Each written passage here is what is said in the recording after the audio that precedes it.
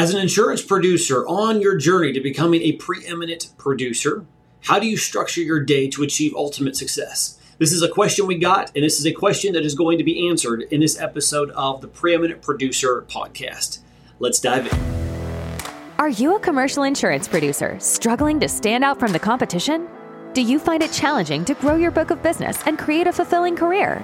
If so, then welcome to the Preeminent Producer Podcast. Each week, we'll be tackling important topics, sharing proven strategies and insights from successful producers that are in the trenches and have traveled the journey to becoming a preeminent producer. You'll discover what it really takes to become preeminent and build your book of business in a way that isn't being taught anywhere else. Our hosts are experts in the field and have built thriving businesses by becoming the most trusted advisor to their clients. Welcome to your journey to becoming a preeminent producer. Let's dive in. You know, as producers, we live a different kind of a life, and sometimes it's frenetic, and many times we're not in control of our day. And when I was a young guy, I attended a lot of time element seminars and then found out that they really didn't work very well for me because I could get a call that upsets everything, and we're kind of at the whim of our clients many times. But what I did find is that I could find structure in a week. And I can tell you the way that I do mine, and Matt could be different, and Christian could be different. And you may steal a little from me and a little from Matt, a little from Christian, and kind of create your own dynamic. But here's what I've done with the structure of a week. Mondays are typically meeting days for me. I have meetings in the office, an all-staff meeting with our staff here, and then I have my own team meetings. And I try to set as many meetings as I can on Monday, because it's such a terrible day. And it's a hard day to reach out to prospects because they're kind of very busy getting their week started as well. What I do is the all staff meetings kick the week off for the staff. Obviously, my team meetings, we find out what my schedule is for the week, what I'm going to need from them, what they're going to need from me. And then we meet again on Friday. We'll get to Friday in a minute. So I try to pack all of those. Tuesday, Wednesday, and Thursday, we are playing the game. In other words, we're in it. We're trying to sell insurance. We're servicing clients. I'm not. Service team is servicing them. And I try not to have any internal meetings or any other meetings between about 10 o'clock in the morning and 3 o'clock in the afternoon. Those are prime times for me being available to my clients or me reaching out, trying to get develop other centers of influence or prospects. Friday is a mop-up day. Friday morning, again, I reconnect with my team, finding out what happened this week that I need to know about, because they do all the service on these clients and they need to know from me what happened in my week. And it also gives us an opportunity to get ready to play the game again the next week. So I've tried to structure Tuesday, Wednesday, Thursday are really those days that we focus on outreach to clients and prospects. And then Monday and Friday are kind of mop-up days. Also, Saturdays can be used, although I know, my kids are out of the house and have been. And when I would come into the office on a Saturday, it would break my heart to see a young producer here. I don't want to see that. I want to see them with their life in balance with their family. But that's kind of the day where I would get ready. I would research prospects. I would research to make sure if I'm reaching out to somebody, they're highly qualified. So that's kind of the way I've done it. And Matt, how about you? What do you do? Thanks, Rick. Well, two things that you do that I don't do. Let me start there. I don't structure the week like that. I don't structure my week. That's an interesting thought. And the Tuesday, Wednesday, Thursday, we know we've always heard things like sending out emails, promoting things, doing webinars, podcasts, whatever. Those are the action days. So that's pretty interesting. The other thing I don't do a lot of is Saturdays. I do some. I save that for what I'll call my creative type work. I do write various white papers and reports and use them for marketing purposes. I do a lot of that on Saturdays. I try not to spill over onto Sundays. But Rick, you got my attention with that, structuring your week. That's something I'm going to give some thought to. And yeah, you're right. You acknowledge it's going to be different for each of us. One thing that's probably a lot of people have in common with me on the following is, man, I get more productive stuff done in the first 2 or 3 hours of the day, the morning hours. then I do the entire rest of the day. Things blow up, whatever, some issue comes up with a client, things that are out of our control. And I just have a lot more energy in the morning. I'm kind of an early bird. I do start around 6 a.m. And those first couple hours before the staff arrives you can just get a lot done. Another thing I know we've talked about before is, and the following takes some discipline, but whenever I've done it, it really helps. Not only to keep a to-do list, that's just old school, but I do it, but to actually clean up and structure that to-do list the night before, so that I hit the ground running in the morning, knowing exactly. Again, I don't always do that, but whenever I do, the benefits are so great. And a silly little thing, and then I'll shut up and let Christian chime in, but a silly little thing in keeping a to-do list is, especially when you prioritize that the night before, so it's really good. When you start lining through certain things that you get done, again, in those first couple hours, it's a pretty good feeling. You feel like you're actually accomplishing something. What do you think? Amen, brother. Amen. No, I think that I definitely have, every day I have a to-do list. It does carry over from the next day, but it's a scratch pad.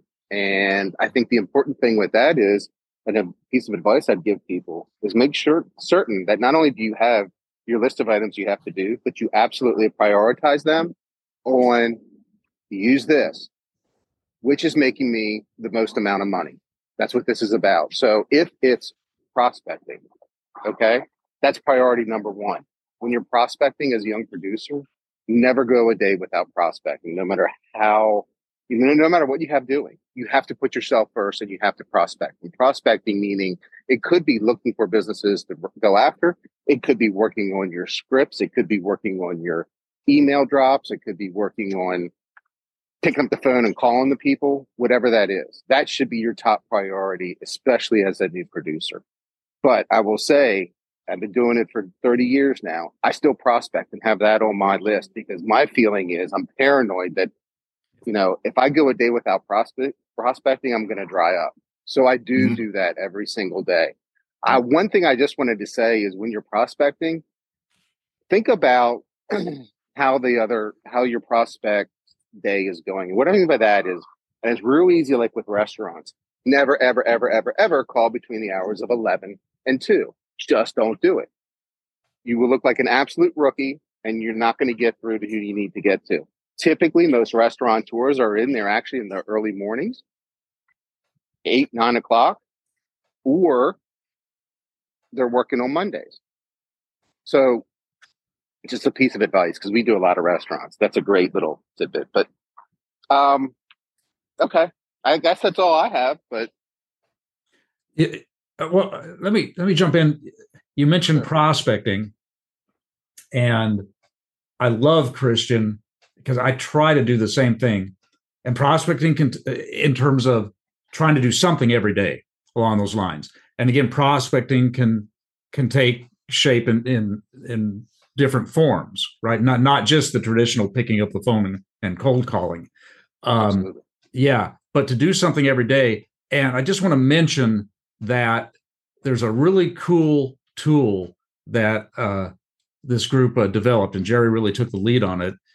And it's that tool about knowing your numbers and breaking down if you want to achieve a certain goal by the end of the year in terms of your production. Say you want to add 150,000 of new annual commission.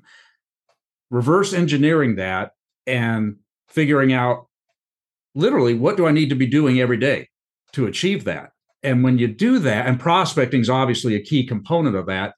And when you do that and work with this tool that Jerry developed, you can see pretty quick that, how do I put this?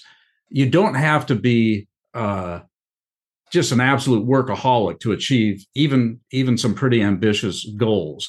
If you are disciplined enough to make those, just picking a number here, those 8 prospecting calls each and every single day, then you can get there. Yeah.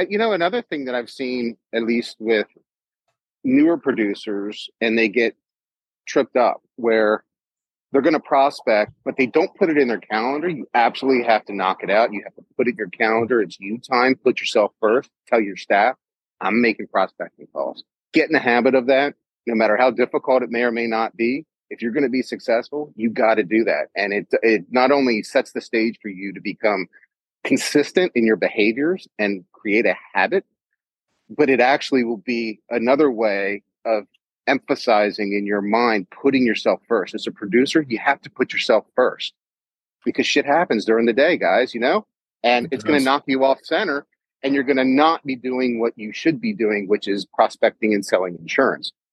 I know I've said this before, but one of my best ways of prospecting is just, I've got it in my mind that anywhere I am, I'm looking around. I mean, it could be on the sides of trucks. It could be as I'm walking into a restaurant, I'm looking to the business next door.